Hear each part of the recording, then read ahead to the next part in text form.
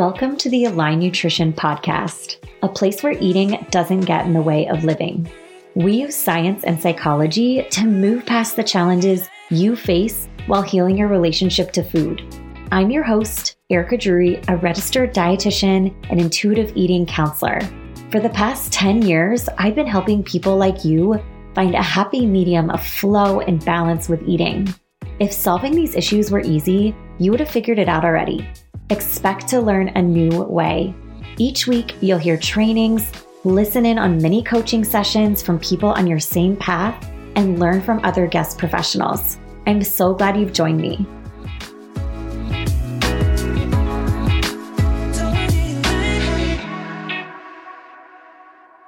Welcome back to the Align Nutrition Podcast. Today, we are talking about what to expect in healing your food relationship. I find that anytime you're doing something new, it's incredibly helpful to understand a little bit about the process. That way you can kind of orient yourself and understand where you are in it, and if the challenges that you're experiencing or the other things that you're experiencing through it are normal, and that can be really comforting and help keep you moving forward. Why am I talking about this? This is something that a lot of my clients and community members have told me is so helpful to them, that I'm able to see where they are in the journey, what is coming up for them, helping them name it, orient themselves to it, and ultimately move through it. Because you're doing something so foreign, many of us have dealt with difficult food relationship for years and years, decades sometimes. And so also what we're doing is countercultural. You can walk up to somebody on the street and say, "Hey, did you know that donuts aren't bad?" They'd say, "What are you talking about?" We need each other in this. We need people who get it. We need people who are doing it. So you'll often feel lost throughout the food healing process quite a bit. And each part of this journey demands a different level of you.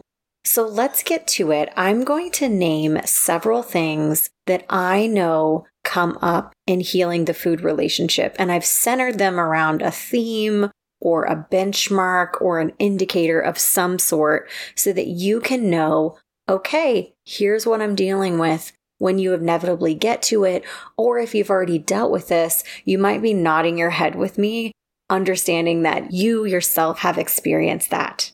So the first one, you will want to back out when things get uncomfortable. This is completely normal.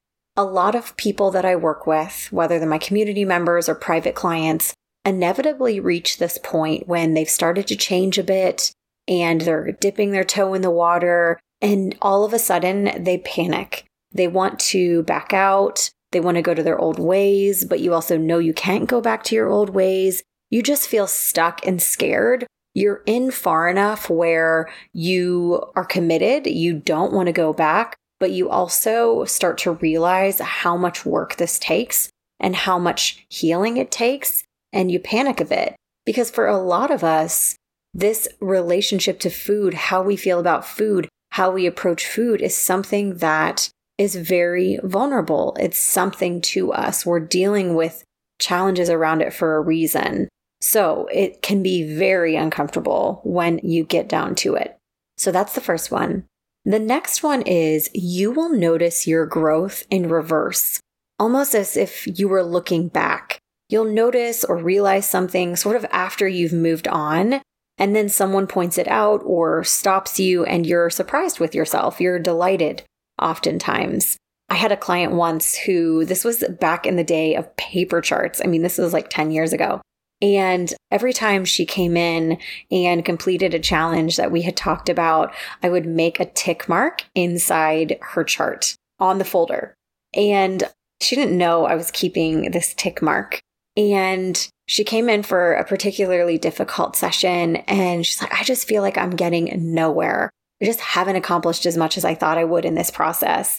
And I opened her folder and showed her all of the different tick marks. I'm like, "You have done this, this, this, this, and this." We so often don't notice it until someone shares it with us, or it's really, really obvious. So it's almost once you've already changed, you're kind of looking back and saying, "Oh my gosh, wow, I've really grown through this."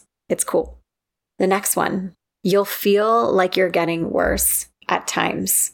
Our thoughts take time to change. We're taking away a safety blanket for a lot of us, a coping skill, unfelt emotions. These underlying emotions, anxiety, stresses will come out. They'll come to the surface. I always picture this process as almost you're entering a haunted house and you're opening up this big, huge door and just all of this stuff is flying out, bats, shadows, demons, whatever it is, just coming out. And that's what you're dealing with. And so it just leaves you with, oh my gosh, when I had that door shut, like you do when you're stuck in your food stuff, it feels contained. And then we open it up and all of these things come out. And it can be really, really overwhelming. So it'll feel worse, but it's a sign of progress.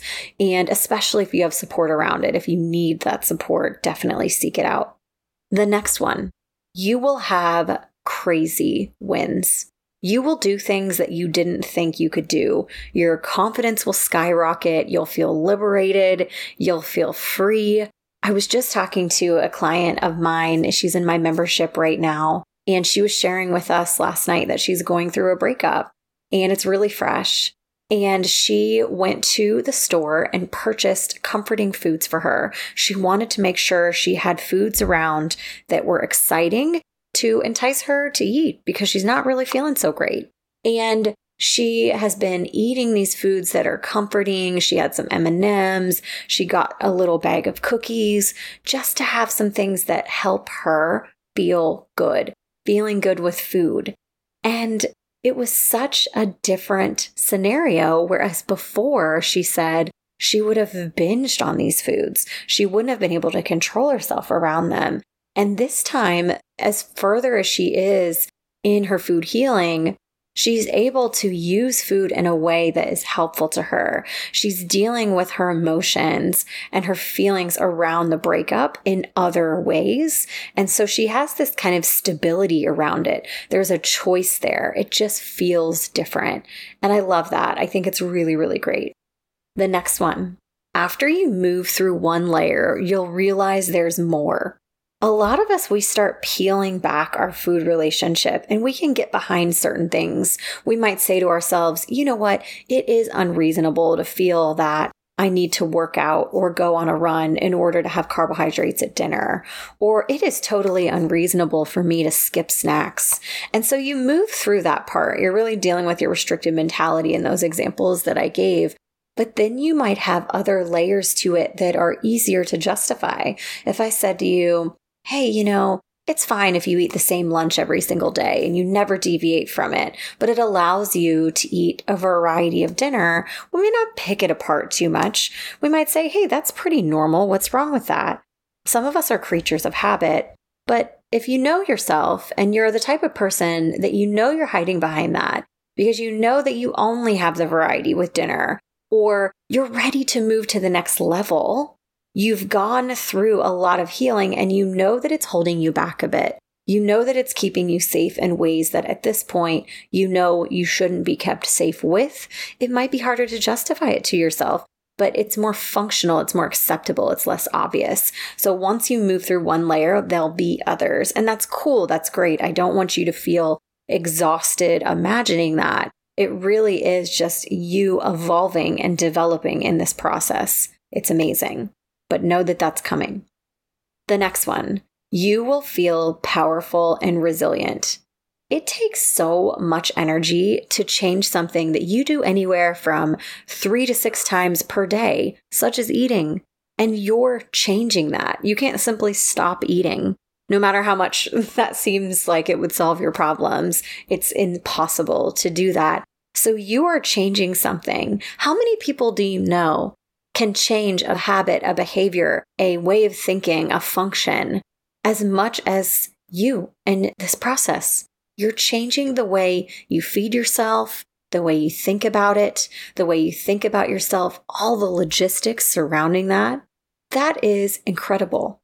You will feel powerful and resilient. The last one I'm going to share with you today on what to expect in this process is that it will ripple out into other areas of your life.